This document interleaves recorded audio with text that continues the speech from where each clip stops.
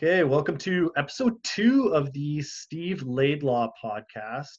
I'm happy to be sitting down here with Ian Gooding, the managing editor of DauberHockey.com, my old stomping grounds. Ian, great to have you on the episode. How are you doing? I'm doing all right, Steve. Thanks for having me. Yeah, so I brought you on here to do the 1999 NHL draft redraft. In episode 1, Peter Harling and we broke down 1997. That was a pretty decent draft for the 90s. We talked about how 95 and 96 are some of the worst drafts ever and like unredraftable. And 1999, I don't think it's as bad as those drafts, but certainly it's a pretty bad draft. So I'm sorry to stick you with this stinker. Yeah, it was. It wasn't the best draft year. Funny thing was when I was doing some research on it last night, I noticed that SI had called the 1999 draft one of the best ones that they've seen, or one of the deepest drafts, and I couldn't believe that. I thought, man, that's so far off from the truth. I mean, this was not a great draft. It has its stories, though. I mean, there were some interesting stories that came out of it, but in terms of first round picks, it's not an impressive draft at all. I think when you look back, obviously, this is 20 years later now, a lot of things have improved where I don't think you would see a draft like this anymore. Obviously, there's more YouTube with more people have the ability to watch videos now on players, so there's less unknown quantities. Plus, analytics have improved a lot. You've been doing analytics in junior leagues, so they can sort of track players' future performance, sort of weed out players that might be a bit fluky, may not translate well into the big leagues. But yeah, this was not an impressive draft in my opinion. Yeah, I had read that anecdote about this being one of the better drafts as well, and I just cackled. Where were you at in 1999 in terms of following the draft, in terms of following hockey? Like, this is 1999. We just had Brett Hull's foot in the crease to win the Stars their first and only Stanley Cup. Where were you at, Ian? Well, I was listening to your podcast with Peter before, and I'd say I was in a very similar spot. I had just finished university. I was on my first career. I was living in Kelowna at the time. My fandom was kind of, I wouldn't say it was at its highest point. Part of that, I think, was because the NHL was in the middle of the dead puck era, and I thought that a lot of games, even playoff games, some of them were unwatchable. They weren't just, it didn't entertain me as much as games had in the past. Part of that being a Canucks fans as well is that we were right in the middle of the Mike Keenan, Mark Messier era, which might have been the darkest period in Canucks history when it comes to both performance and expectations. So it wasn't a great time. I know for the draft myself, I do remember watching it. I was watching it at a buddy's place. It was Pacific time. It started at, I think, 9 a.m. Saturday morning. So I think we were, I think, out partying the night before, and I think I crashed at his place, and then we got up, had an early breakfast while we watched the Sedins get drafted. Well, so you probably have a better perspective on this draft, at least just in retrospect. Certainly, I've done my research, but yeah, as I mentioned on the previous pod, I was just a young guy in the '90s. So 99 draft puts me at about 12. So I probably figured out to stop picking my nose by then. But other bodily changes were happening, so I was dealing with a lot, and maybe the NHL draft wasn't totally on my radar at that time. I think the story of the '99 draft, like you alluded to, some dark times for the Canucks, but this is a draft where things can really turn around for them. And basically, the story of this draft is the Sedin twins and the series of trades that Brian Burke pulls off to land them in the draft. So, what do you remember from these trades, Ian? Well, it just at the time, I mean, because I was in my early 20s, I don't think I had really processed all of the trades that Brian Burke made. In fact, until recently when I was just looking up the information, I don't even remember all of these trades. I do remember the first trade, though, which got them that second pick, which was trading of Brian McCabe to Chicago. I mean, the Canucks were, as as bad as things were assembling a pretty good young defense at the time, where they had Matthias Olin, they had Adrian Aucoin, they had another defenseman who's escapes me right now, but they also had McCabe. So McCabe seemed expendable. Like, it didn't seem like the kind of trade where, oh my goodness, they're what are they doing trading McCabe? They had actually gotten McCabe from the Islanders along with Todd Bertuzzi in the Trevor Linden deal, which was another trade that, despite Canuck fans' anguish over losing maybe their favorite all-time player, worked out extremely well for the Canucks. Both in terms of net result. Bertuzzi was obviously one of the top power forwards in the league for a number of years. Eventually used him to trade to get Luongo, and McCabe, obviously they used him to turn around and get the pick that they needed to get the other Sedin. But looking back, that was some magic by Brian Burke making that trade to be able to draft both of them. Yeah, we talked about it on the 97 pod. Mike Milbury drafts Eric Brewer, number 5 overall in that draft, and then proceeds to boast about how the Islanders have the best young defense in the NHL, Brian McCabe being a part of that. And then within a year, he's traded Brian McCabe to the Canucks because apparently, I guess he was just overloaded with talent. But I guess we'll get to Milbury later in this draft. I just want to make the point, though, that, I'm going to smash Milbury quite a bit over the series of these podcasts, but it's worth noting that the ownership situation that the Islanders were going through was incredibly detrimental. I can only imagine how much input they had on the types of swings that he made every single year, and he was always involved. So you got to give him credit for having like giant cojones on the deals that he was pulling off.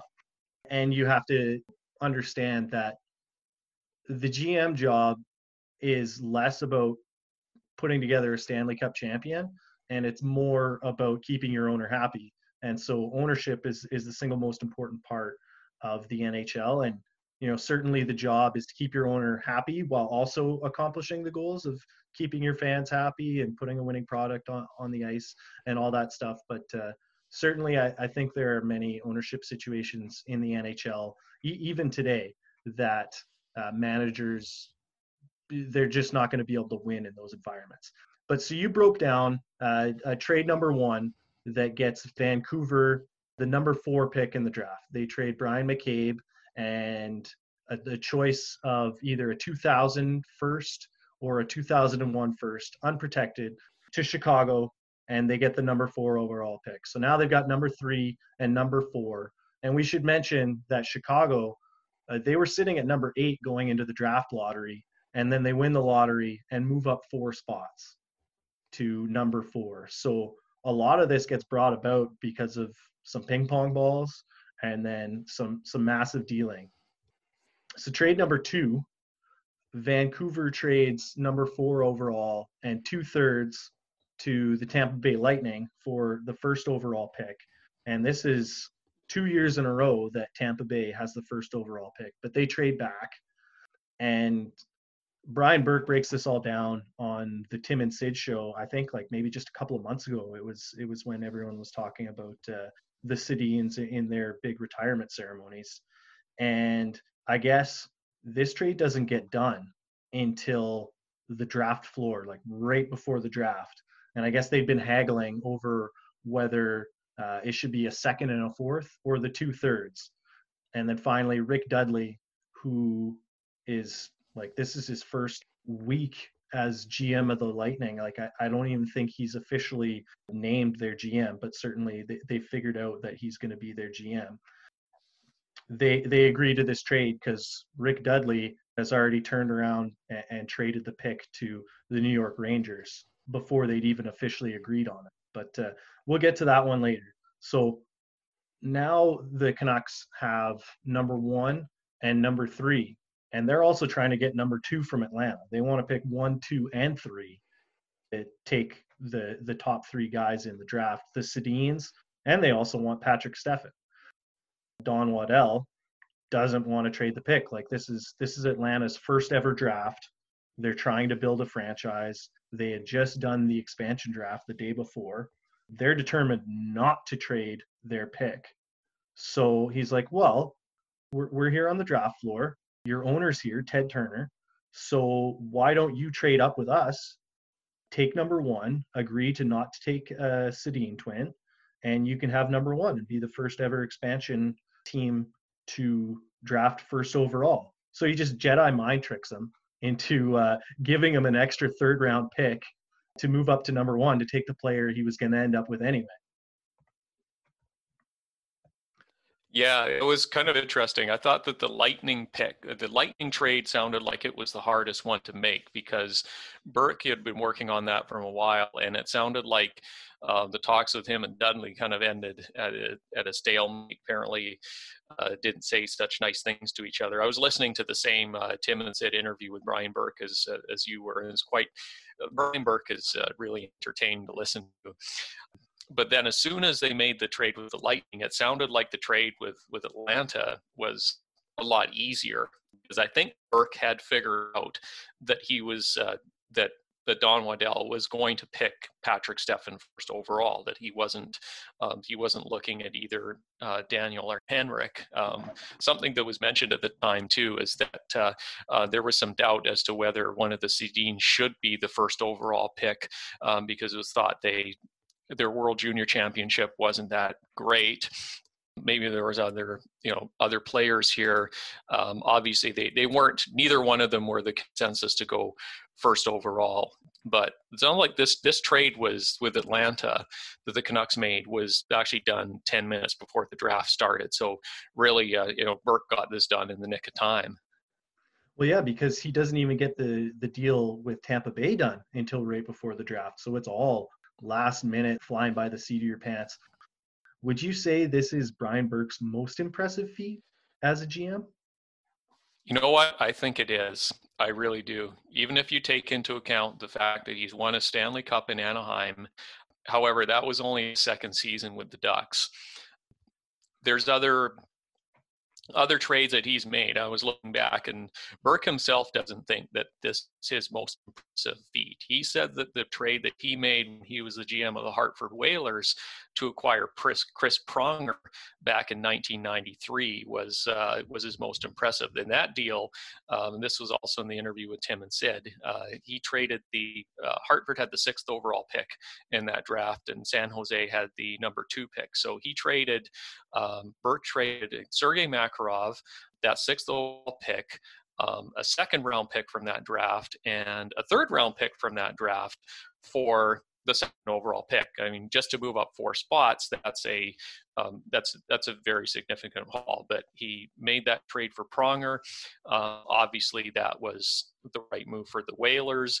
Too bad they didn't hold on to Pronger longer than they did, although they got Brendan Shanahan in that trade with St. Louis. But he said that I guess he described the Sharks GM Dean Lombardi as kind of a prick when making that deal. So, but when you look at those 3 trades, I think just the amount of creativity involved to be able to think way outside of the box, to make those 3 deals, to get both of those picks that way. I mean, that's impressive. I just think if something like that happened on Twitter would literally blow up today if a GM were able to pull off 3 deals like that to get the Sedins. Like I believe that's his best feat ever as a GM. I think his apex is probably threatening to rent out a barn to fight Kevin Lowe, but that's just me.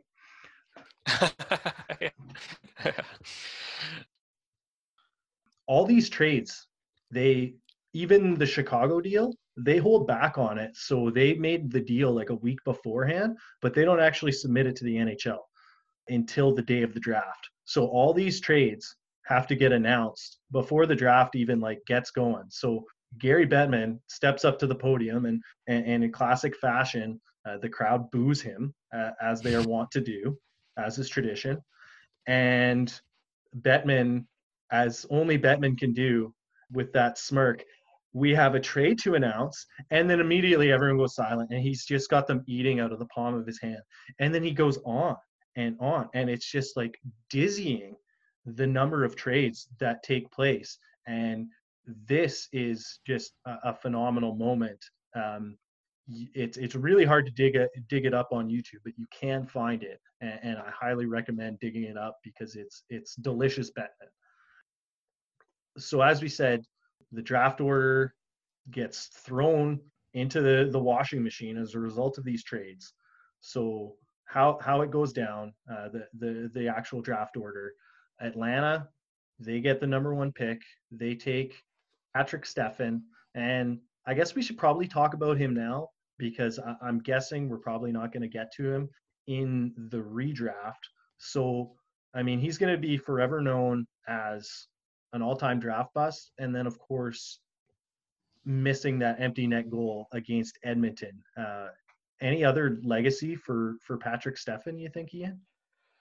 Yeah, I remember I guess the most notable career achievement was the missed empty net goal, the one when he played for Dallas. And I remember that exact play, to gimme empty netter, and then I think it was Alice Emskew skates down the ice for the Oilers and scored the game tying goal. So he definitely wore the goat horns on that one.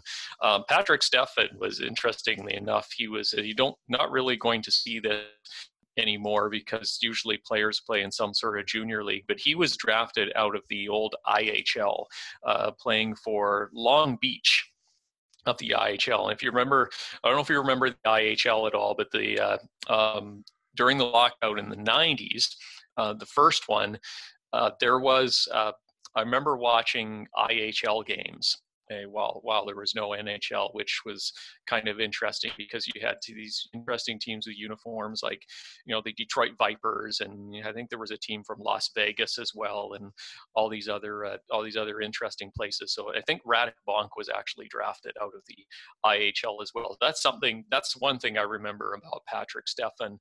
Something else when I was digging up a bit of information is that I didn't know this, but he also had some concussion problems, and that may have factored into why he was the bust that he was, which is unfortunate.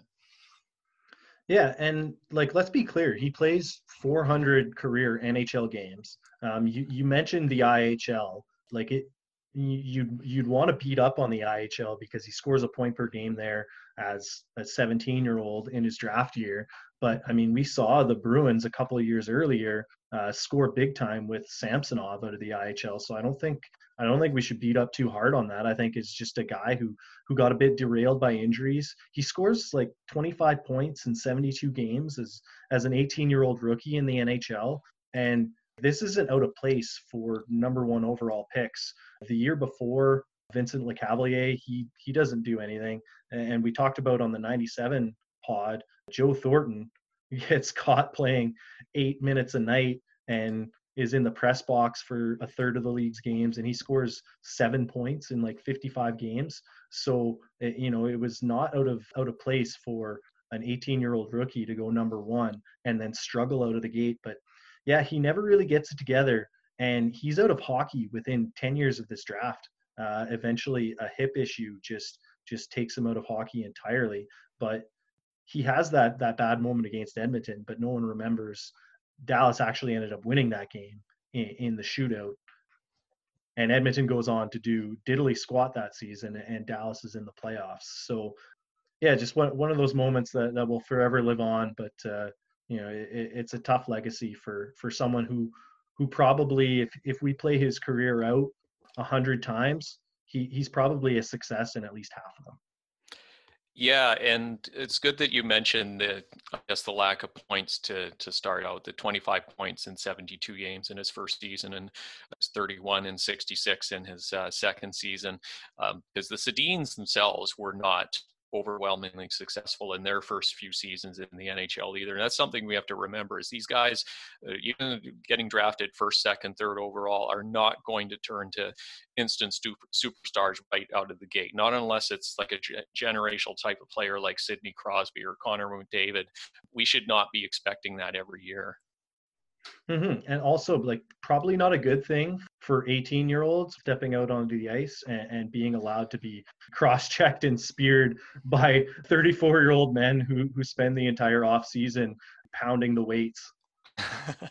Yeah. Yeah, that's for sure. It's a bit of an eye opener for these youngsters. It's a whole different level of game. So moving along here, Vancouver, they take the Sedins 2 and 3, Daniel and then Henrik. At 4, the New York Rangers, who end up with that 4th overall pick after getting traded from Chicago to Vancouver and then to Tampa Bay. They trade with Tampa Bay. They agree to give up Dan Cloutier, Nicholas Sundstrom, and their first rounder in 2000, as well as a third rounder in 2000 for this pick. And they take Pavel Brendel, who, again, I'm not sure that we're going to be talking about him later in this redraft pod, so maybe we get into his legacy here. Were you up on Pavel Brendel at this point in your hockey fandom? Yeah, to be honest with you, I thought that this was the player that the Canucks were going to pick, mainly because he's, I'm out west and, follow the WHL a little bit. And he was a star for the Calgary Hitmen. He had a very good season, actually, for a Calgary Hitmen team that I believe won the Memorial Cup that year. They lost in the final. Or lost in the final today. Okay, so maybe it was just the WHL that they had won that year. But he had a very, very good year. He had 134 points in 68 games, 73 goals. So at that time, you're thinking, wow, this, he's going to be an NHL player. His production dipped a little bit in his, I think in his last 2 seasons. He played 2 more seasons with the Hitmen. It seemed to drop a little bit. After that, just didn't really pan out in the NHL. He didn't even play a game for the Rangers. He got traded to the Flyers, where he spent most of his NHL games. He didn't even make it to 100 games. So, spoiler alert, he's not going to be in our top. He wasn't in my top 15, so which is unfortunate. This is a player who had come over from the Czech Republic. But certainly I was expecting much, much bigger things from Pavel Brendel. The time I thought this was the player that the Canucks were going to target, and that didn't happen. And I guess that turned out a good thing for the Canucks. Yeah, you mentioned that he doesn't even play a game for the Rangers. After making the pick, Neil Smith predicts that he's going to be the leading scorer in New York for the next 10 to 15 years. That did not happen. Maybe a bad omen that they describe him at the draft as loving hot dogs and the occasional donut, as well as sleeping 12 hours a day. But then again, at 18, I don't think anyone doesn't qualify for that. Maybe that's translated to today. That's maybe likes to play video games at all hours of the night. Yeah. We'll be slamming Patrick Laine for playing video games when his job is to just not damage his body. So moving along, we have the New York Islanders up at number 5.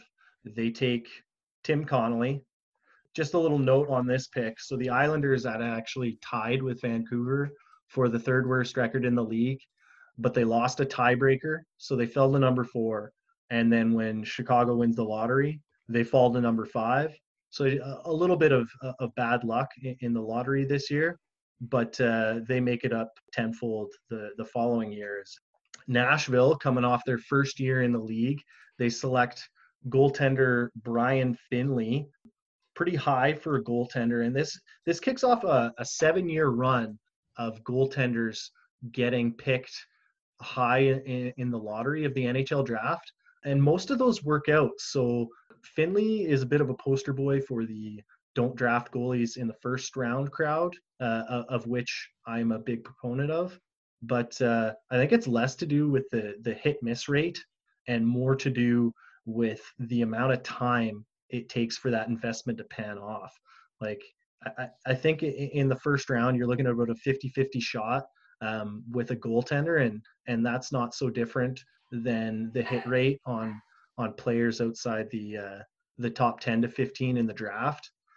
But it takes like a forward sometimes 3 years, and a defenseman maybe up to 5, and sometimes with goalies it takes like 7, and it's just more difficult to project. So as much as high lottery goaltenders have hit in the past, I'm still not a proponent, and I guess Finley's a reason why. Do you remember anything about Finley at all? Not really. I do remember him getting picked early, but I couldn't really tell you much else about Finley other than that. Yeah, 6th overall pick, and he plays 4 career NHL games. So, in terms of reasons that you would not pick a goalie as a top 10 pick, I mean, he would be right at the top of the list. I mean, obviously, there's been other goalies that have been picked high that have been had much more successful careers. Somebody like Roberto Luongo would come to mind. I mean, Marc-Andre Fleury was the first overall pick in his draft, so I mean it can work, but in this case it was unfortunately Finley was a complete bust.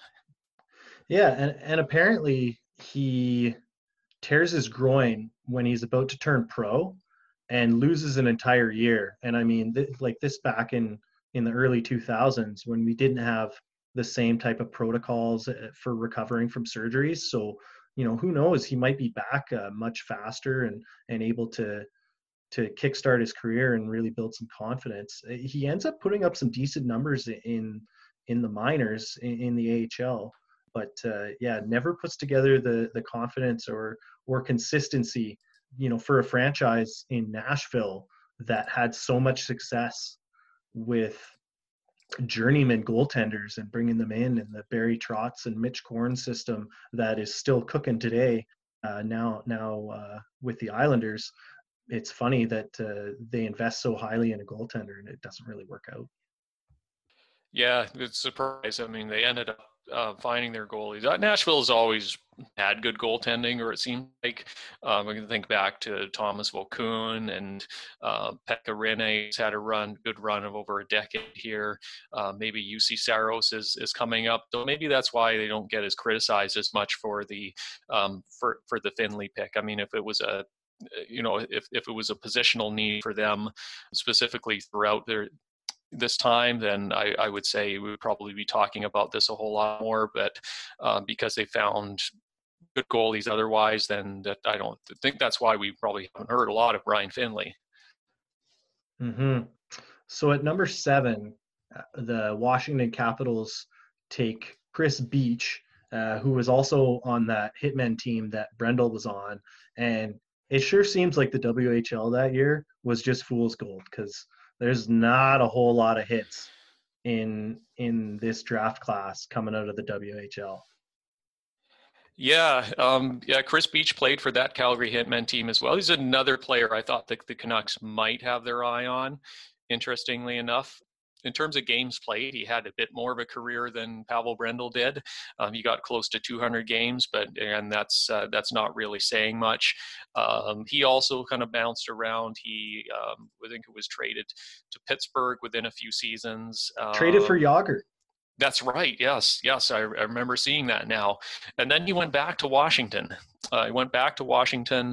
And then around 2007-08, went through waivers a bunch of times. He got a cup of coffee with the Canucks, spent a bit of time with the Columbus Blue Jackets, where he got 9 points in 16 games with the Blue Jackets. Wasn't bad, not terrible, but for whatever reason, just couldn't stick around. I think played in Europe for a little while, but just, yeah, again, just another pick from this early first round that did not pan out. Yeah, tough run for George McPhee at the draft in his first few years. Like, his legacy is secure, being the architect of that Capitals team that finally gets over the hump. But his first draft in 97, he takes Nick Boynton. We talked about that on the 97 redraft pod, again with a lottery pick. They don't even sign him. So actually, Boynton ends up back in this draft class, going, I think, 21st overall to Boston. So yeah, not a great run for George McPhee to kick off his GMing career in Washington. Mm-hmm. Seemed to do all right after that, though. But yeah, maybe a bit of a learning curve there. But again, I don't know if you can fault too many of these GMs, because you look at some of the picks around. Oftentimes, when you go through drafts, you say, "Oh, this team picked player X who we've never heard of, when player Y was still available and was picked right after him." There isn't much of this in this draft at all. It's just, we're talking about Brian Finley getting picked at number 6, and then Chris Beach being picked at number 7. I mean, there were just a ton of misses on this in this draft. So, that kind of maybe absolves the GMs a little bit here. No doubt. So coming up at number 8, the Islanders make their second pick of this draft lottery, and they take Taylor Pyatt, which a decent pick. Canucks fans may have some memories of him. He goes on to have a pretty good career. He may get redrafted in our redraft, but on our Mike Milbury hosts Joe Bluth, I've made a huge mistake corner. They get this pick as the result of trading Ziggy Palffy, Brian Smolinski, Marcel Cousineau, and a 4th rounder to the Kings for Olli Jokinen, Josh Green, Mathieu Biron, and this pick that he takes Pyatt with. And that's actually a pretty good trade. Like, if you want to compare and contrast the careers that Olli Jokinen and Palffy have after this trade takes place, like, it's reasonably comparative, but I think ultimately Palffy has the better career. What do you think, Ian? Yeah, it's probably not his worst trade when we're talking about Milbury trades here. Jokinen, turned out to be a good return. Unfortunately, there was a later trade that Milbury made where he parted with Jokinen and Luongo to Florida for. I remember you mentioning this trade with Peter. It was Mark Parrish and was the other player Oleg Kvasha? Oh yes, it was. So another incident of Mike Milbury hosts Joe Bluth. I've made a huge mistake. You have the Luongo and Jokinen trade. Yeah. So, I mean, Milbury, I was just going to say, Milbury is like that.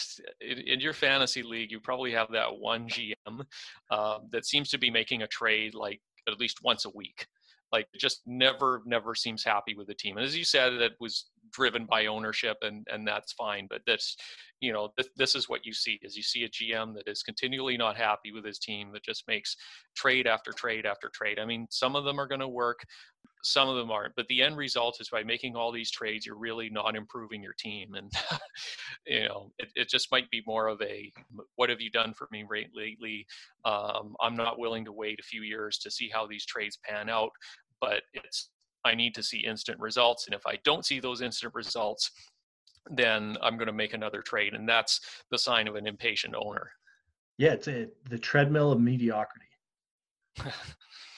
So up at number 9, the Rangers, with their own pick, decide to trade up in this draft to land themselves another pick out of the WHL in Jamie Lundmark. And as the WHL was wont to do, they did not produce much of an NHLer with this pick.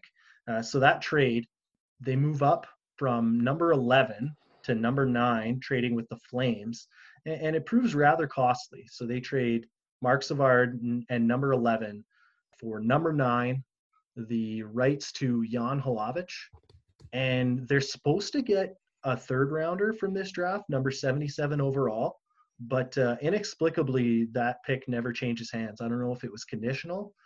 Like, the pick's ultimately irrelevant in this, but Mark Savard is an immediate hit for the Flames, although they too never fully realize his potential. Yeah, that was kind of an interesting trade. I don't remember a whole lot from Lundmark either. Just got in just under 300 NHL games, so he had a bit of a career there. Another pick from the WHL, where he played for the Moose Jaw Warriors and Seattle Thunderbirds. So it was not a big pick. Now you said that they swapped the 9th and the 11th overall picks then, right? Yes. The Flames. And okay, so we'll maybe talk about Oleg Saprikin here, but yeah, it was. I remember, yeah, Savard with the Flames, pretty good score, but again, these teams. There seem to be a lot of trades being made during this time for whatever reason. Maybe GMs just not, or owners not happy with their teams, so and that's why you maybe see these players that involved in these deals. Oh, they get so and so. That's a good trade, but unfortunately, that player did not stick with that team because the GM made another trade. And speaking of that, the Islanders make another appearance at number 10, taking Branislav Mezai, who I'm not sure if I'm pronouncing that correctly. He played 240 NHL games, which is a solid amount, and I do not remember him at all. Yeah, I can't offer much on him either. Slightly fewer games than Lundmark. I mean, they did turn out to have NHL careers. These guys, Branislav Mezai did not play, just looking at his page here, did not play more than 50. Actually, no, his last season he played 57 games. So, I mean, this looks like a guy who was kind of in between the NHL and the AHL a bit, or maybe had been healthy scratched a number of times. So even though he did play over 200 games, it's really hard to say that he was a full-time NHL at any point in his career, unfortunately. So yeah, three picks for the Islanders in that, in the first 10. You would think the time, maybe at that time in 1999, the Islanders were maybe viewed as big winners in the draft because they had so many draft picks. But a cautionary tale here is that just having a lot of draft picks doesn't mean that they're all going to turn out. I mean, there's you look at any team's prospect pipeline, and you could say I'm excited about this player, that player, and that player, but the truth is they're not all going to turn out. They're not all these players are going to pan out and become full-time NHLers in the top 6 of your forward lines or the top four defensemen. They're just not. Some of them will, but there will be the ones that fall off and just don't meet that potential that they seem to have. Yeah, the treadmill mediocrity again strikes. This is the middle of a 7-year stretch where the Islanders don't make the playoffs. And we didn't get to it, but Mike Milbury, host Joe Bluth, I just made a huge mistake. Once again, this pick was acquired from Montreal at the draft in exchange for Trevor Linden, who you mentioned previously had been previously acquired in exchange for youngsters Brian McCabe and Todd Bertuzzi in a failed attempt to load up for a playoff run that did not happen. So up at number 11, Calgary traded back. They get Oleg Saprikin, and you have to consider this draft a success for them just because of getting Savard in exchange for trading back. And, Saprikin has a decent career as a bottom 6 winger. Do you remember anything about him, Eden? I do remember a little bit. I was going to say he was on the Flames during their 2004 Stanley Cup run. He wasn't probably checked out more as if I remember correctly, if any Flames fans are listening, probably more of a third line player at that time. So not a Jerome McGinley stature type of player or anything like that, but he was on that team. He was along for the ride, did contribute to that team. So there was, so they got a bit of mileage out of him. It looked like he went on to Phoenix for a couple of years after that, and then finished out his career very briefly with Ottawa. So he did have finished with just over 300 games, which, if you look at all players that are drafted, might be about average. And you referenced that run to the Cup final in 2004 for Calgary. He actually scores the overtime winner in Game 5 to put the Flames up 3-2 in that series. And they wouldn't ultimately seal the deal. I'm sure Flames fans still feel like they got robbed there a little bit. But ultimately, like a huge moment for that franchise, certainly the most relevant moment they have had since this draft. So a hit in the 99 draft. Up at number 12, Florida, using their own pick, takes Dennis Schvidke. I know nothing of him. Number 13, the Oilers take Jani Rita out of Finland. They'd had some success there in the past, but let's take a second here to admire the last 5 years of draft work from the legendary Glenn Sather. In 95, at number 6 overall, they take Steve Kelly. 96, at number 6, they take Boyd Devereaux. Okay, he was a pro. 97, we talked about it on the 97 redraft. At number 14, they took the Swiss shooter who shoots as well as Jari Kurri, Michel Reason. In 98, at number 13, they take Michael Henrik, and then they take Rita here in 99. So for Glenn Sather, I think this is a masterclass of you either die young or live long enough to see yourself become the villain. Geez, I thought in that group you were going to also go back, I think, 1 year to 1994 when the Oilers drafted at the 4th overall pick, Jason Bond Sr. Oh God! I could say that because I remember seeing him play in an exhibition game when I was going to university in Kamloops. The Oilers and the Canucks played a preseason game, so thinking that he was going to be a future Oiler sniper, but that didn't really turn out for him. So draft busts, didn't just happen in 1999. But yeah, that's for the architect of the greatest teams all time, that was quite a 180 in terms of draft success. Yeah, and I think this is Sather's last draft with the Oilers as GM, and apparently their scouting director at the time was like notorious for going on vacation to, I think he goes down to like Florida or Mexico or something like that, to sit on the beach during these drafts instead of like actually doing his job. So that's really wow. I can't confirm these things, but I read many an article about it, so I'm not going to shout out the guy's name for fear that I have my facts wrong. And certainly this is all half-assed internet research.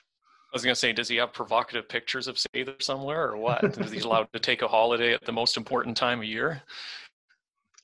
Yeah, I'm not sure on these facts, so I can't prove it, but it's rumored, and given the state of the franchise in the late 90s, I wouldn't rule it out for the Oilers. Number 14, San Jose takes Jeff Gilson, and then at number 15, the Coyotes take Scott Kelman, which is notable. He never plays a game. This is in the middle of a 7-year run where teams picking 15th overall get bubkiss. I don't know if you've ever looked at the draft value charts that people have put out over the years, and for whatever reason, there's a massive spike downward in terms of draft value that teams got out of the number 15 pick, and it's because apparently no one could draft anyone good for like a 7-year stretch. And interesting. Yeah, and so Phoenix acquires this pick. They trade Tverdovsky for Green and this pick. Okay. But Tverdovsky is ultimately the prize. I think he goes on to have a couple of 50-point seasons for Anaheim and wins a couple of cups with the Devils and Carolina. So that's what we're looking at for what actually happened in 99, and you can kind of see why this was the worst draft ever. I don't know. It's got some good stuff going on. Some names who actually get drafted in this draft, just to kind of set up what we're about to be doing. Zetterberg, he goes I think in the 7th round. So does Radim Verbata. So does Martin Erat. Ryan Miller's in here. Martin Havlat is ranked right behind the Sedins by Central Scouting, but he doesn't go until the 26th to Ottawa. Chris Kelly's in there. Mike Commodore, Douglas Murray. I don't know, some guys who had some pro careers. We mentioned Nick Boynton's back in here. Jordan Leopold's a 2nd rounder. Ryan Malone. We got some stuff to pick from. but it's certainly not the most fruitful draft.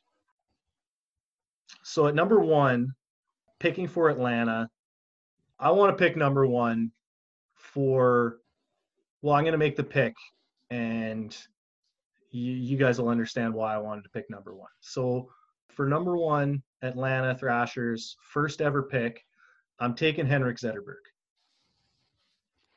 All right. So you were on the same page as me because I did the exact same thing as you did. I imagined an alternate universe where the trades were actually made the way they were, but the players in place might have been different. So Brian Burke still made all those trades to get the Sedins. Atlanta would get the first overall pick, and using revisionist history here, they would pick Zetterberg with the first overall pick. So I can't fault you on this one at all. It was in fact exactly what I was thinking myself. Yeah, and I'm not even thinking that necessarily like Atlanta has to agree to not touch the Sedins. But my question is, like, those two did twins coming together. It's almost unprecedented in sports. Their powers together were duplicative. It's like peanut butter and jelly. Like they're kind of good on their own, but like way better put together. So I don't want to take the chance. Like again, the agent was involved. I don't know if one of them's not going to sign or whatever. I think the Sedins had better careers, but I'm not risking upsetting the apple cart if I'm making the first ever picked for my franchise. It takes Zetterberg a couple of years to come over. So in the revisionist history, I'm still getting Danny Heatley number 2 in 2000, and I'm still taking Kovalchuk number 1 the next year. And suddenly, like, I'm cooking with gas here because I didn't take a risk on only grabbing one Sedin, and maybe neither of them has even remotely the career that they would have had separate. So do you think, Ian, that they would have been the same, or would they have been much worse if they had been separated?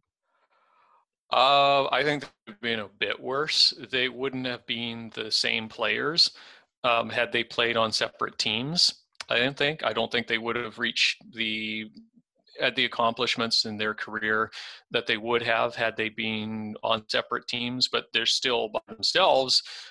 As they proved when one was injured, the other could still be a fairly effective player. But that's what they call in Vancouver the Sedinery. That would never have happened. They were even when they were both healthy and in the lineup. Obviously, it's no shock to anybody, but they were almost never split up.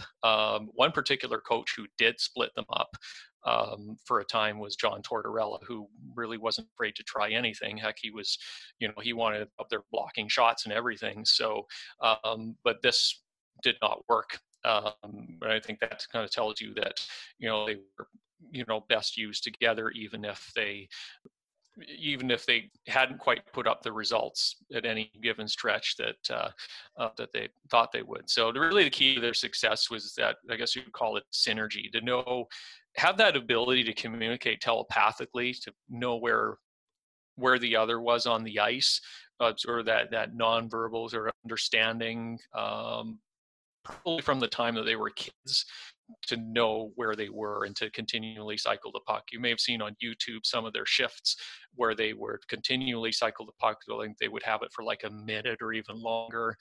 You may have watched goals that they had scored against, regular divisional opponents like Edmonton and Calgary or two that come to mind, where they had those long stretches where they were just playing keep away with puck, and the other team was just pinned in their own zone, even though they weren't trying to snipe it in the goal immediately. They were still trying to, they were, they still had the puck, and the other team couldn't make that important line change because they were so pinned, but eventually would score. So that's, no, they're not going to hit the heights that they were. There's impressive players on their own, but it's the whole is going to be greater than the sum of its parts here.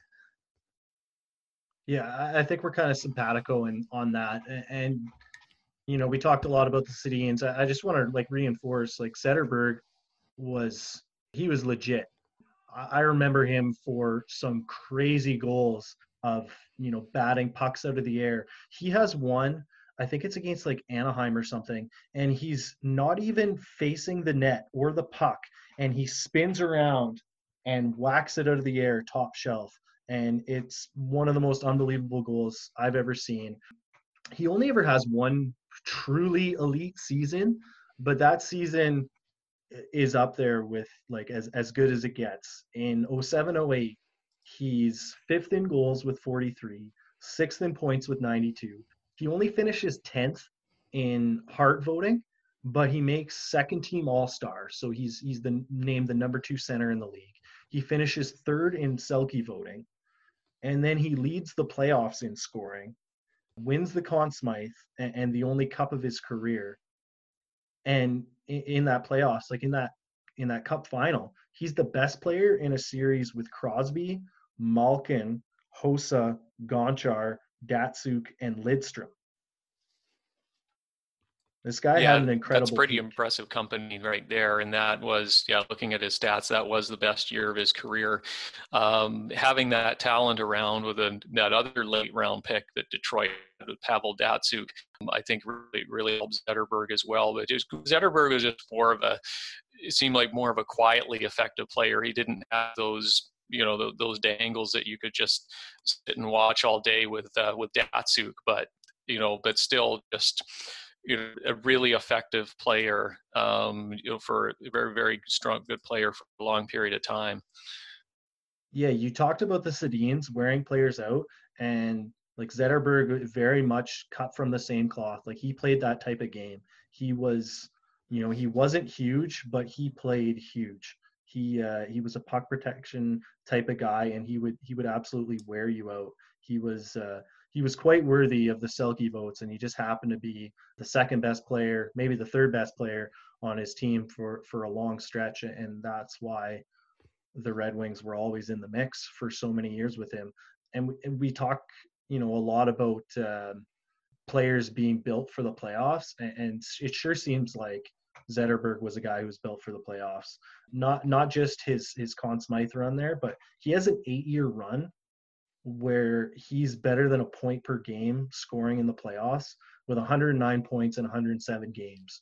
And so he was like, if you were doing fantasy drafts for the playoffs back in the mid 2000s there, around their heyday, he was a guy you were taking every year because he was money in the bank.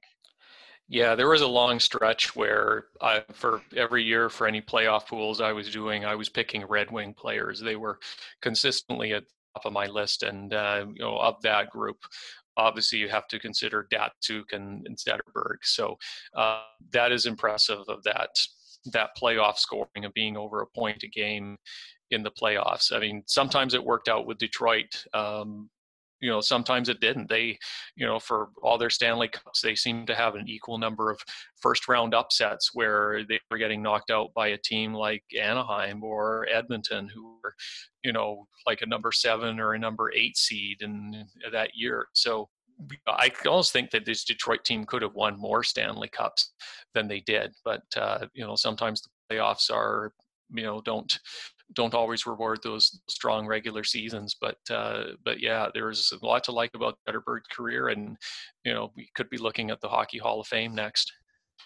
Yeah, and I mean Zetterberg misses out on a second cup by 1 year. He doesn't come into the league until 02-03, and that's the year after the Red Wings win that last cup with Yzerman. And you referenced some of their playoff flameouts. In that Oilers series where they lose in 06 in 6 games in the first round, number 1 to number 8, he scores 6 goals in 6 games. Mm. He was an absolute terror in the playoffs. Like, if he had the puck, you knew it was getting transitioned to the offensive zone, and then you were going to get run ragged for the next 45 seconds, and you just pray that you can bank the puck out and get a line change. Yeah, there was no shortage of shot attempts from that Detroit team because you'd watch the games and you were like, and I was they were a team that I liked during that time. They were, this team, I would say I was a bit of a closet Red Wings fan during this time, and I could say that it would be frustrating to watch when I think there was one particular game against Anaheim where I think J.S. Giguere made 63 saves. Round series where the one that I just talked about where Anaheim upset Detroit. I think that was the year that Anaheim made the finals and lost to New Jersey. But it was just like there was no, it just I mean, in that series, I guess they ran into a hot goalie. They ran into J.S. Giguere, and in the Edmonton series, this was when Dwayne Rollison was at the top of his game. Yeah. So I think that moves us to the number 2 overall pick. You're up, Ian, picking for Vancouver. All right. Well, I think I'm going to pick a Sedin here. If we're going on career achievements, I have to give the slight edge to Henrik. I'm going to make him the number 2, the second overall pick, just because of his Hart Trophy and the fact that he was named the captain. So, yeah. Well, I mean, Daniel Sedin pretty much had a Hart Trophy. It just happens to be sitting in Corey Perry's closet. Yeah, a good way to put it. But Brian Burke, he says it himself. He took them in the wrong order when he announced them. I'm sure he was just doing it alphabetically, but Henrik had the better career. So you reference the Hart Trophy. He gets Hart votes in 4 different years. He wins the Art Ross once. First team All-Star 2 times. He's got a 110-point season. Sorry, it was 112. He's got another 90-point season, 3 other 80-point seasons, and 3 other 70-point seasons. You referenced it. It took the Sedins a while to get going, but this guy was like guaranteed 60 assists for almost a decade, maybe a full decade. Yeah, he was an assist machine. Never a lot of goals from Henrik. That you wouldn't see. I mean, if you look at his career, he had the 112 point season. He had 29 goals, and that was a career high for him. He only one other season, which was the season before, had more than 20 goals. Aside from that, he was below 20 goals throughout his career. In fact, his final season, where he played a full 82 games, he scored just 3 goals. So never the goal scorer, but always you would always rely on him for assists. But certainly a Hall of Famer. Coming up at number 3, I'm picking Vancouver's second pick, and no brainer on this one. Daniel Sedin. He won a Ted Lindsay because Corey Perry stole his Hart Trophy. He only gets Hart votes in that one season, though. Wins the Art Ross that one season, 100-point season. But he has 3 other 80-point seasons and 3 other 70-point seasons. Yeah, I agree. That was he was more the goal scorer. He had more goals during that 2010-11 season, the one where the Canucks won the President's Trophy and came within game of winning the Stanley Cup. He scored a career high 41 goals. Also, it was above 30 a number of other times throughout his career. So a bit more of the sniper than Henrik was.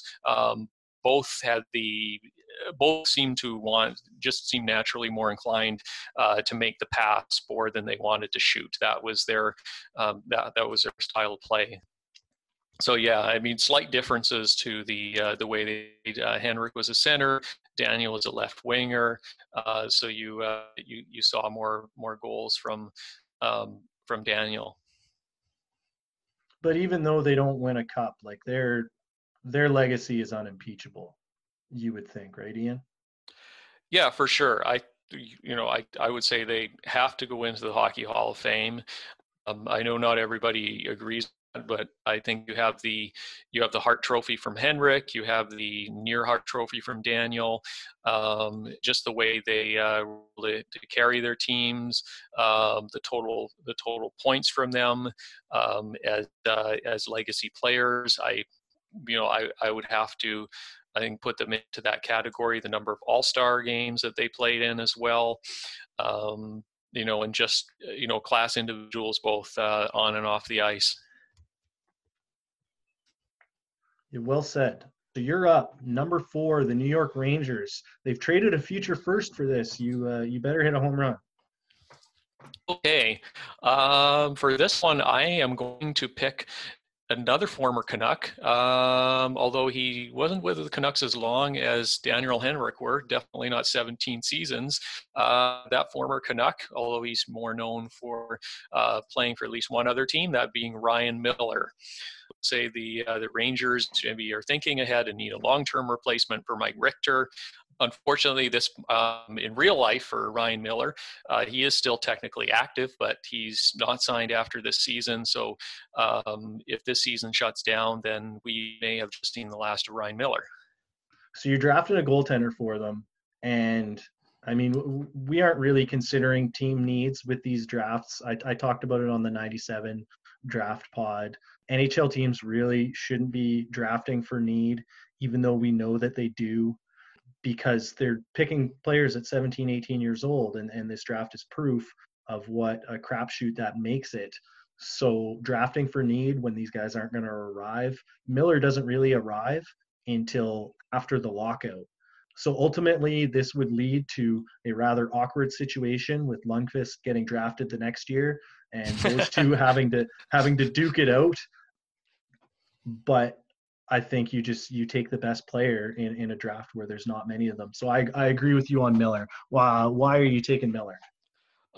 Taking Miller just because of his career numbers, the fact that he has had a long NHL career. You look at his one Vezina trophy, and I think a team taking a goalie this high would expect that. He's a top 20 goalie in wins, so he's had the long career. He's had a career, I guess, when you factor in Dean's retirement, that's been almost as long as the Sedin's career has, as well as, of course, you remember that he's during that season where he won the Vezina Trophy, he was also Team USA's goalie. Not that it would help an NHL team, but he led the Americans to win in overtime of winning the gold medal. It was precariously close, if you remember that game. Of the Americans, yeah, that's right, the Iggy goal. Yeah, I think Miller, he comes so close to reaching the absolute pinnacle. Like, certainly you referenced that Vezina season. When he arrives, the Sabres are a very, very good team in the Eastern Conference, but he isn't quite ready to carry them. And then they start losing talent as he hits his peak towards 2010. But that 2010 season it's rather remarkable. 41 wins, 5 shutouts, leads the league with over 36 goals saved above average. Finishes 4th in Hart voting that year. You mentioned the gold medal game. Did the 2010 Olympics kind of burn out a whole bunch of really good teams for the 2010 playoffs? Yeah, I kind of wonder that, from a Canucks perspective, whether, this was right in the middle of the season and you're, all of a sudden you have to shift into do or die playoff mode. Oh, you only have the whole country, that wants you to win. So no pressure here. And I know, this, put a lot of pressure on somebody like Roberto Luongo, who backstopped Team Canada to a gold medal. This was the season where they lost in the second round to Chicago, and had, Luongo had, I think, a little case of the yips in one or two of those games as well. So, you kind of had to, after winning that gold medal, you kind of had to get back to business and, where did we leave off with our team? You had sort of that natural, you have rivalries within teams as well. So, for example, Luong playing, for Team Canada, and you had Ryan Kessler playing for Team USA. They would have played out on some other teams as well. So yeah, I think that it's, and this is one of the drawbacks of having the Olympics right in the middle of the season, kind of stopping the NHL play. I love the Olympics, but I don't like the fact that it stops the NHL season. I would actually, that's something, as unpopular as this opinion might be, this is something that I like the idea of the World Cup more than I do the Olympics, because at least the World Cup, they can do that in the summertime. Yeah, I would. I love the Olympic too much. The Olympics too much. I don't want to get rid of it, but this is some fuel for that fire. Maybe just, I mean, with where teams are at in terms of using their goalie tandem so much smarter, they probably wouldn't have so much goalie burnout. Because you reference Luongo, he's with Canada in the Olympics and he makes 68 starts. Miller, he's got to be burned out by the playoffs. They get upset by Boston, who is using the Rask Thomas tandem that year. The two teams that make the finals that year, Philly is backstopped by the indomitable Brian Boucher Michael Leighton tandem, and Michael Leighton's in this draft, so maybe we take him later down just for that Cup final appearance. And then Chicago wins the Cup, the Hue Niemi tandem, and I mean Antti Niemi basically turns to dust after this playoff run. Yeah, that was a very interesting goaltending battle, to be sure. I mean, in past seasons, I mean, the expression I remember for winning in the playoffs used to be goaltending, goaltending, goaltending. You needed to have that goaltender, one that you rely on. And in that particular final, you had, two, maybe if you're incorporating Philly's goaltending tandem, you had like three sort of no-name type of goalies, whereas these guys like Luongo and Miller were, because they were playing in the Olympics on top of playing 60, 70 games. So I mean, they must have been worn out by the time that the playoffs arrived. So I think that leaves me up at number 5, picking for the New York Islanders. I'm going to take Martin Havlat. All right. I'll be honest, that's who I had at that spot as well, Martin Havlat. So I think that's that's a good pick. I think in other draft years, I think he would have fallen a bit. I don't think you would be all the way up at number 5, but I think considering the talent on here, I don't think I would question this pick. Yeah, I loved Havlat. He was pure sex on those Ottawa Senators teams. Like we're talking about those types of forwards that would absolutely break your heart. Hyper skilled, very injury prone, and underutilized. He was the perfect mix for the Sens, and they end up trading him because he's going to get expensive right before their run to the Cup final. But he had some really big moments for that team. He scores, I think, 3 overtime winners throughout his career in the playoffs, and he sets up the series clinching, a game clinching goal in the conference finals against Jersey in 03. And, the Senators teams pushed Jersey to game 7 in that playoff. So they were right on the cusp multiple times. He was a big part of that. And honestly, I think he doesn't have the gaudy numbers because of how often he got injured. He only has 130 goal season, 170 point season, but he had multiple huge moments on some good teams. He ends up in Chicago right before they go on their run of winning cups, and I think he really helps those young guys along there. I think he was ahead of his time because he takes an absolute pounding at the end of the clutch and grab era, and I just wonder with the space and the speed with which players can play with now, if he comes along for this era, he is an absolute terror. Yeah, I'll be honest. Havlat, in terms of being ahead of his time, there is a case here with that. I think that the scouting report described him as very shifty with speed to burn. Maybe in today's game with less clutching and grabbing and interference, he would have succeeded. Which I think is true. I just remember him being, having those wheels and being able to, to kind of go around the defenseman and be able to make plays. Definitely had that, but he was, to use a Dauber term, a Band-Aid boy. He was a Hall of Famer as a Band-Aid boy. There were just a ton of injuries, groin injuries later in his career, all sorts of other issues here.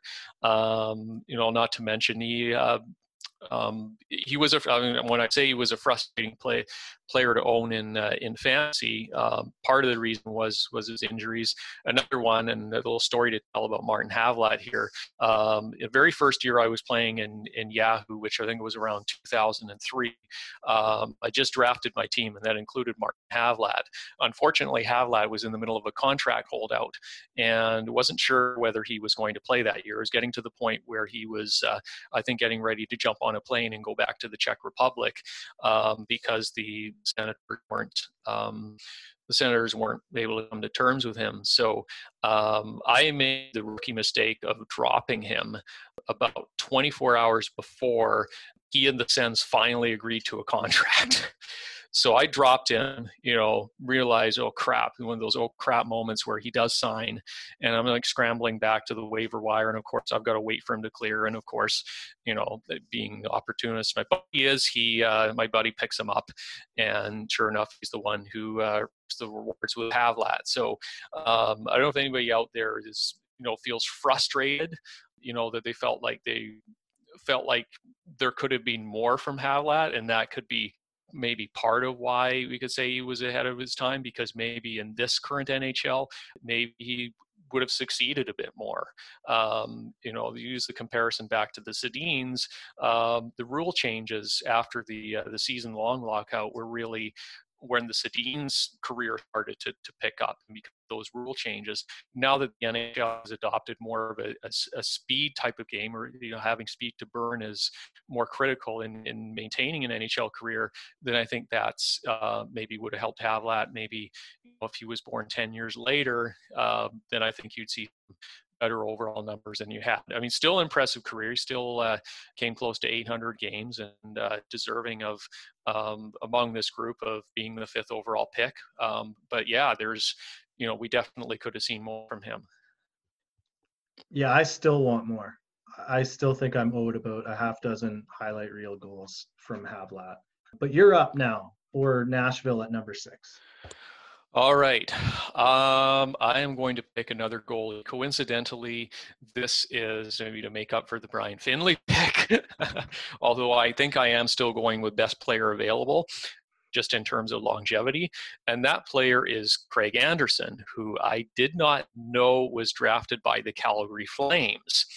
Never played for the Flames. I didn't know this until I looked it up. Like Ryan Miller, 4th overall, he is still active, although like Miller, he is also on his has no contract next season. So this could be the end of Craig Anderson as well, who has managed to pull out a long career. No knocks against Craig Anderson, because you mentioned it, he never plays for Calgary because they can never sign him to a contract. And he goes back into the 2001 draft 2 years later and gets drafted by Chicago. Okay, so I remember him coming up with the Blackhawks. That I do remember. But yeah, that's. Are we still allowed to count players that were redrafted? Oh, absolutely, yeah. Like we're under the assumption Nashville figures out a way to get him signed. Maybe he really likes country music and he's willing to come on down there.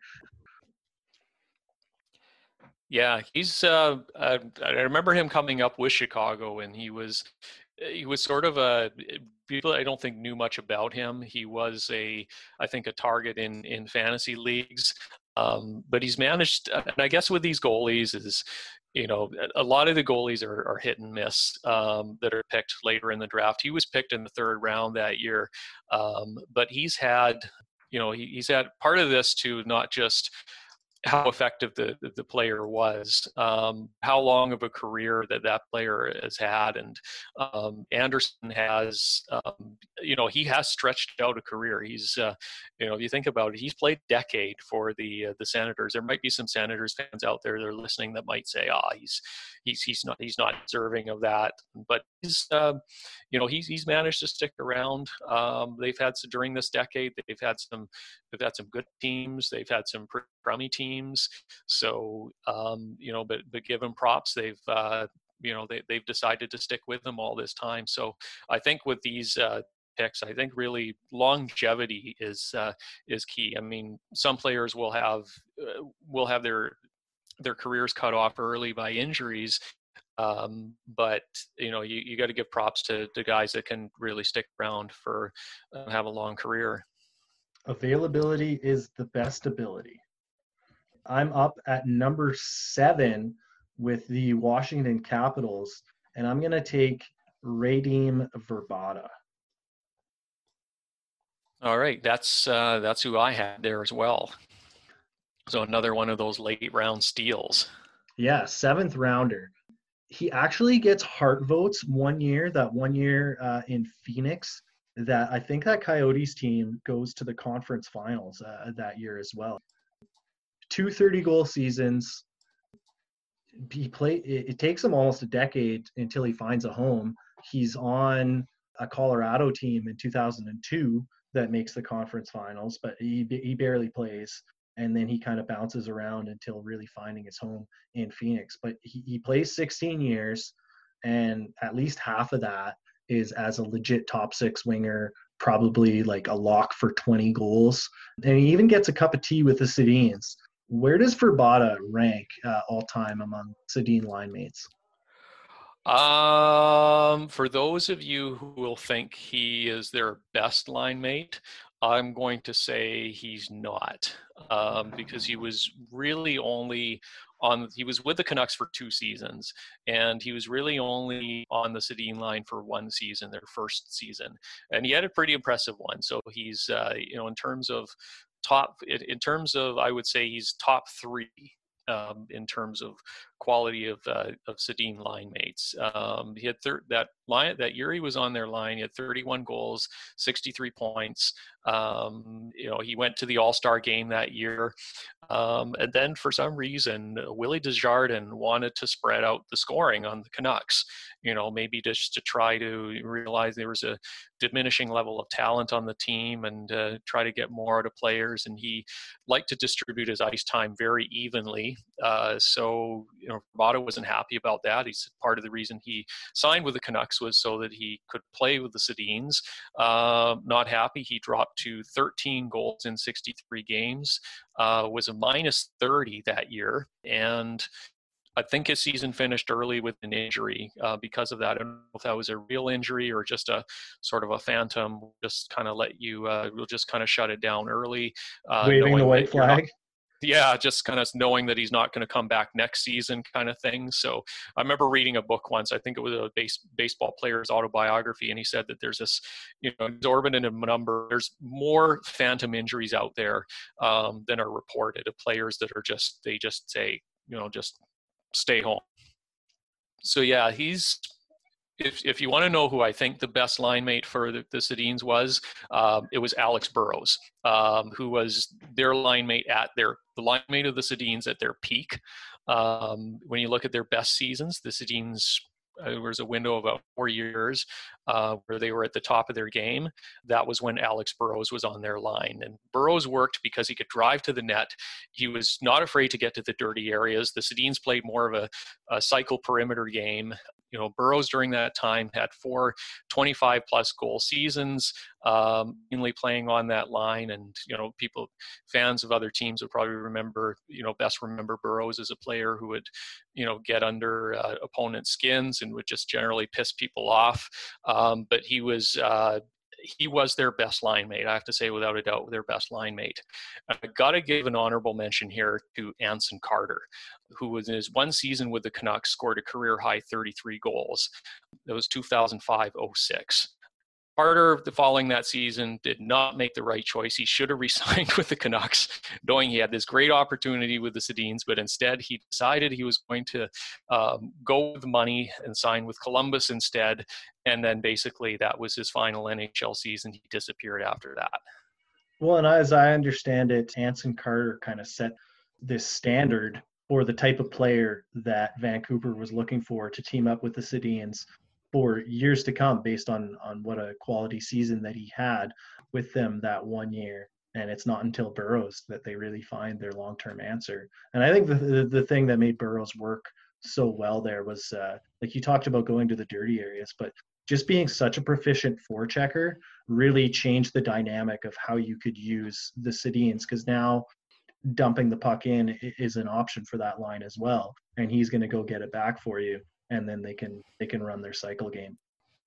So this brings you up at number 8 with the Islanders. All right, so my next pick is going to be, this is a player who was drafted in the first round and was even picked high in the first round.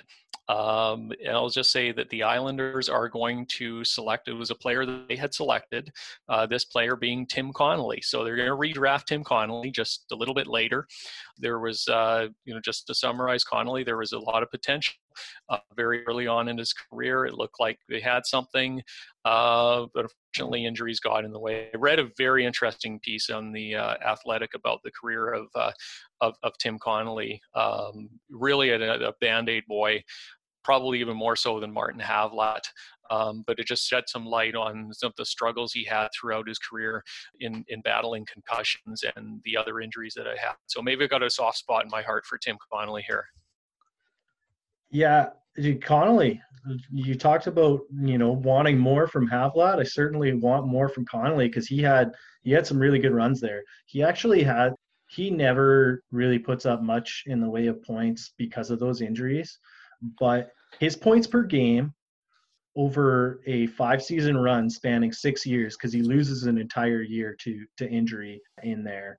He scores 208 points in 234 games, which is a 73-point pace. So imagine he actually does that for 5 years, and he was really healthy his first 4 years in the league. He only misses 3 games, but then he gets traded from the Islanders, and then the injuries start to pile up in Buffalo. Tell me a little bit more about Connolly. Yeah, you're right. I was going to mention the first few years in his career where he was mainly healthy. Then he ran into various injuries. He had the concussion problem. Missed 2006-07, only played 2 games, so he missed virtually the entire season. Spent most of it, even though he was drafted by the Islanders, spent most of his career with the Sabres. Was on some pretty good Sabres teams. I was going to mention during the Miller, when we were talking about Miller, that this Buffalo team that he played for from about 2005 until about 2009 was a pretty good team, and one that looked like a Stanley Cup contender. I think they made the conference finals in back-to-back years, but in true Buffalo fashion, could not get over the hump. And Connolly was a part of that team.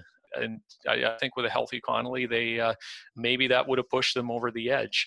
Unfortunately, Connolly's career ended at about age 30. He had one last season with the Toronto Maple Leafs.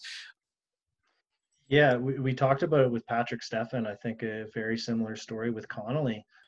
You rerun his career 100 times, and he's probably a success story in 75 of those seasons. Like he's probably an 80-point player in there a couple of years, and certainly making some splashes for those really strong Sabres teams.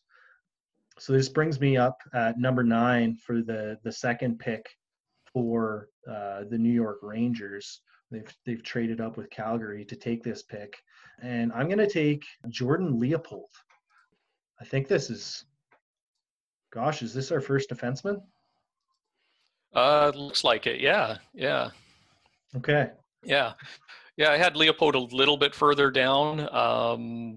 I think there was obviously some excitement when he came into the league with the Calgary Flames, that this could be a future anchor of their defense. They had a few young defensemen around that time. I think Dion Phaneuf was starting to come up shortly after him as well. So maybe a bit more. Although he did carve out a solid NHL career, made the age of 34. So he's so there was something there. Played for a few teams there. Yeah, I think that he was underutilized in a lot of ways. Like he had 3 10-goal seasons as a defenseman who really didn't shoot much. He's a key piece playing 22 minutes a night on that Calgary Flames Cup finalist team. Later in his career, he's playing sheltered minutes, but he's still playing 20 minutes a night and frequently on the right end of the possession metrics. Maybe a bit ahead of his time as a mobile puck mover. Yeah, yeah. Just in terms of my next pick, if we're want to jump up to that, I was also going to pick another defenseman. Maybe Yeah, to go keep ahead, that fire away. running going here. Yeah. May don't know if this would a pick that would translate well to today's game, but keep in mind that very few of these players are going to have 20 are going to have 20-year NHL careers. But a player that I think really thrived early on in maybe those years, those few years following. This pick at number 9 will be Barrett Jackman. So I'll say that the Rangers will pick Barrett Jackman, who is a very reliable old school defenseman. During that time, he played 876 games, mostly with the Blues. I liked his game.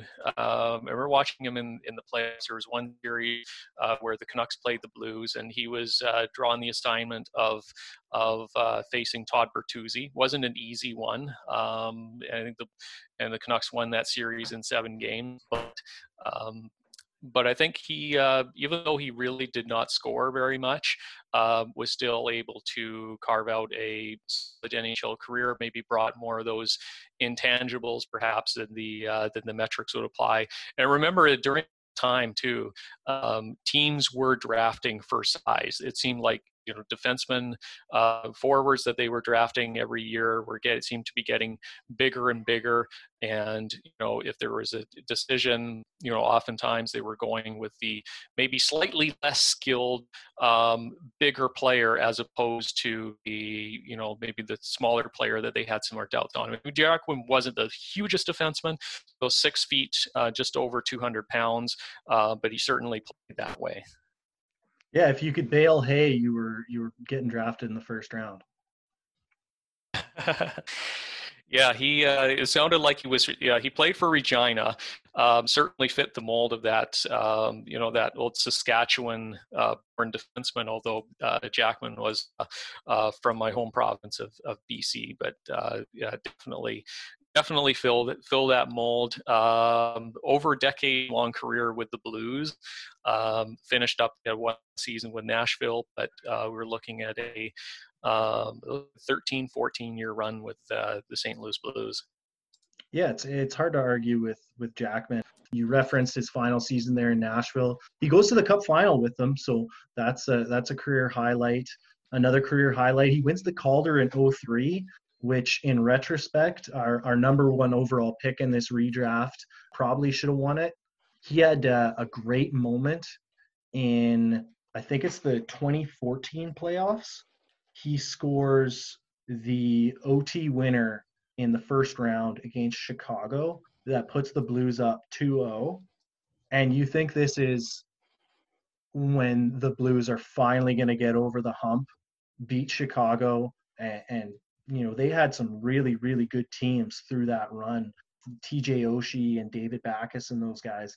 And they lose the next 4 games in that series. So they did not get over the hump, but I remember being in the bag for the Blues that season, and that was a big winner for them against Chicago. Yeah. There were a number of years where the Blues, they were that sort of bridesmaids team. I mean, a consistent playoff team year after year. I think there might have been a 2 or 3 year gap in maybe around 2005 or so where they missed, but consistent playoff team, played with a lot of muscle, and he seemed to fit right on the style of play that they've that they've had for the last little while. Yeah, so that was number 10 for the Islanders. It was a good pick for them. I think he works better than Bratislav Mezai. My apologies. So number 11 Calgary. I'm going to take Martin Erat. Okay, that's who I had. I was kind of debating between Jackman and Erat, so the Erat pick would make sense here. Probably best known as the player who was traded away for Philip Forsberg, but it's a very good career nonetheless. Yeah, and if we want, like, we're calling out old GMs for their terrible picks and trades and takes. When that trade went down, I was still writing for Dauber Hockey at the time, and I actually really liked that trade for the Capitals, and that was very wrong. So I'm going to eat that in a big way. Yeah. I mean, it's sort of that one where you're giving up a prospect for a player that you think is going to put you over the hump. I mean, the Capitals, in a way, they sort of, you could see how they maybe needed to make that trade. I mean, this was a team that for a long time was, very, very good, but not quite good enough to win the Stanley Cup. And I can see why they made the trade. Obviously, it didn't turn out very well. Erat was not much more than a rental for the Capitals. I think he ended up going to Arizona after that for a bit, and that was it for his NHL career. So not all trades will involving prospects will age well. So. But if you look at his career before that with Nashville, I mean, he had a solid decade with that team. It seemed like you could consistently get between 45 and 55 points from him. So, fairly, not a superstar by any means, but seemed like a fairly reliable player, seemed like a very, underrated, sort of under the radar type of player. Another 7th round pick too, interestingly enough. There seemed to be more value coming out of the 7th round than maybe some of these other rounds, save for the what was left in the first round. Yeah, he had a perfectly fine but mostly anonymous 13-year career as a middle six winger, which is a darn fine pick for the 99 draft at number 11 overall. Okay, you're up. Number 12, Florida Panthers. Okay. I am going to pick in the spirit of, so we talked about a few players that maybe had more potential than they showed. I am going to pick Taylor Pyatt. Teams like to draft size, and I think that's why Pyatt had been, that's why he pushed up the rankings, draft rankings a bit, and Pyatt had plenty of it. 6'4", 230 pounds. But he also had an over 800 game NHL career. So I'll let you weigh on that pick. Well, yeah, it sounds like he had his best years for the Canucks as well. He has one 20-goal season there, but I'm going to be honest, he didn't make my top 15. So I think you got to make the case here. Okay. All right. Why I like Pyatt? I definitely didn't have the numbers that Erat had. I will say that he did have a career that lasted, I think, about as long as it had. You're going to get more size from him. You're going to get more physicality as well. He did have some decent. He did have one 20-goal season. There were some other ones. I think there would be maybe more than what he showed. So maybe a second look at the numbers. Maybe I'm not that happy with the pick, but at the same time, maybe you're just drawn to the size, the potential. Teams used him.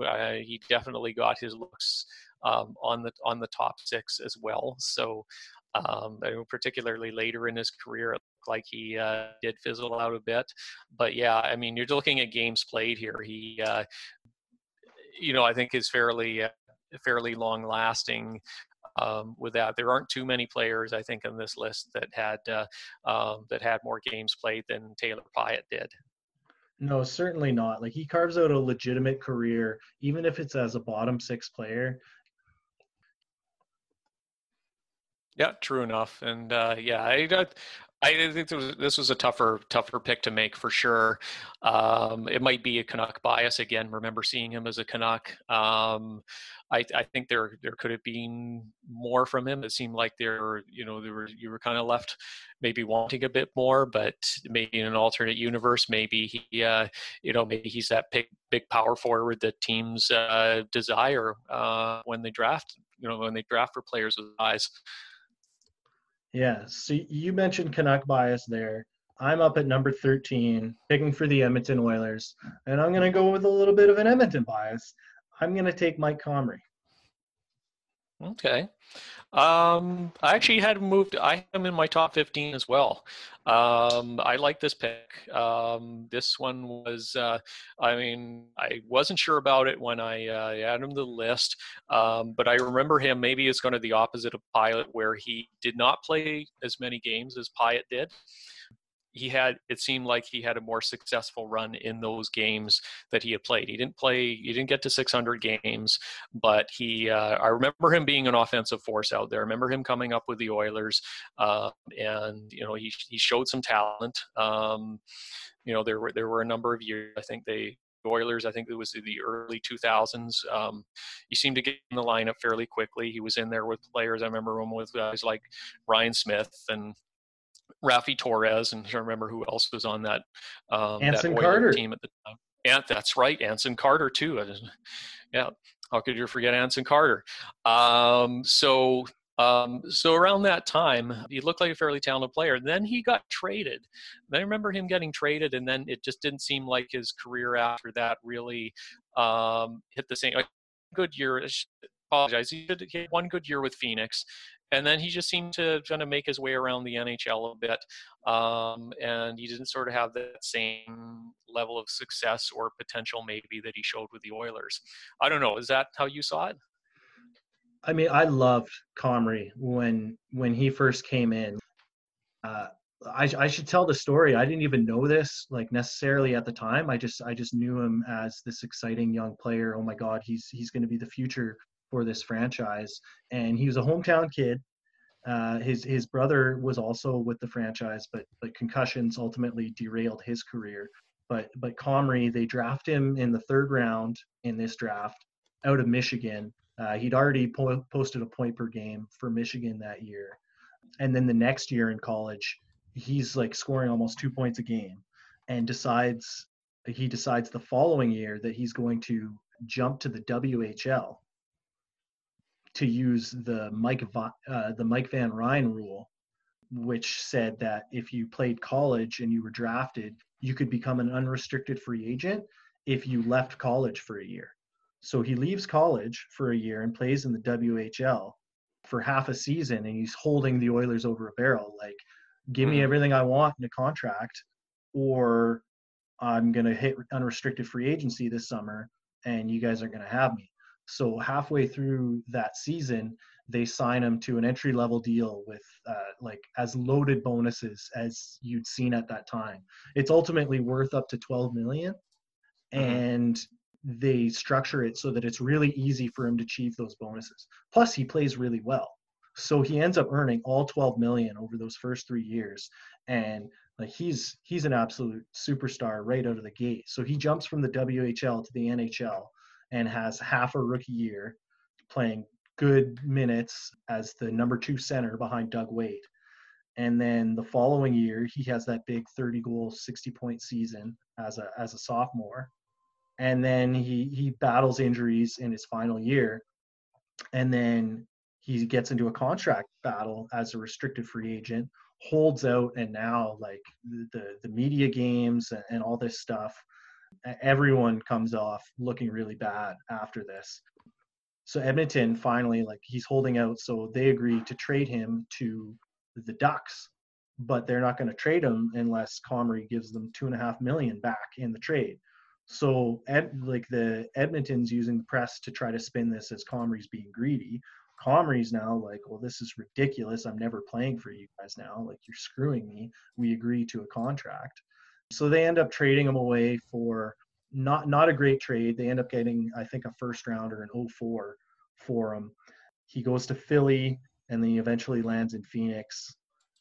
he has a good year there, but he kind of bounces around after that and never really pans out. He lands back in Edmonton for a bit of a mending of fences, but it never really works out for him after those first two exciting seasons. And another guy from this draft class who, I just wonder if you rerun his career multiple times, does he end up having one of those storied careers where maybe he's a fan favorite for all time in Edmonton.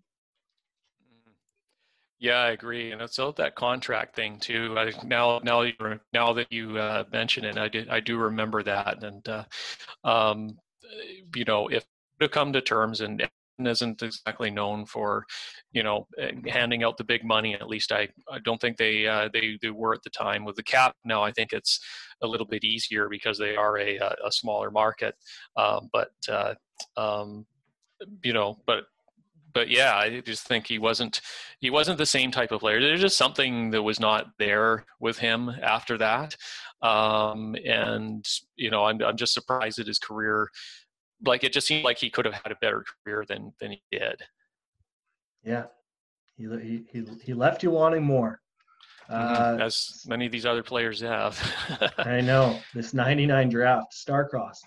Okay, number 14, San Jose Sharks. Okay, it's my turn. So I am going to pick another player I think had another one who maybe left us wanting more. Showed some real potential earlier in his career. Part of that may have been his placement. This being Ryan Malone. Ryan Malone, I had him high on my list. Okay, talk to me about Ryan Malone. Ryan Malone. Okay, so he's another power forward, like Pye, who's another power forward, 6'4", with about 220. Father played for the Pittsburgh Penguins. His name is Greg Malone. Now, Ryan Malone was, I remember him showing some fantasy potential, particularly with the Pittsburgh Penguins when he played on Sidney Crosby line. That's a great spot to be in. This was very early in Crosby's career. Only ended up playing 600 games. I say only. He could have had a longer career. He ran into some problems.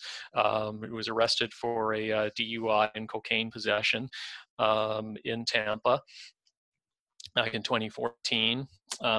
Tried to return to hockey a few years ago in a PTO with Wild. Unfortunately, it didn't work out. So this is a case of a player where he didn't end up going to the Tampa Bay Lightning, where he I guess he was a free agent, and he ended up the Lightning signed him to a 7-year contract for $31.5 million. But after that, he didn't really. I mean, he had some okay seasons after that, but with the Lightning, but just didn't. Again, left you kind of wanting maybe a bit more, and maybe for different reasons than some of the other players that we had here. Ryan Malone. It sounds like a great guy to party with. Yeah, I'm a fan of what kind of career he had. I mean, maybe he fizzles out a little bit earlier than you would have hoped, but like he's pretty much a classic power forward. It takes him 5 years to arrive in the NHL. He's out of the league by 33 for the most part, but gave you really solid seasons in between, like eight solid years. He scores 20 goals in 6 of those years. He makes it to a cup final with Pittsburgh, a conference final with the Lightning. And I think, he washes out a little bit too early for that Lightning trip to the final in 2015. Otherwise, he'd be in the mix there as well.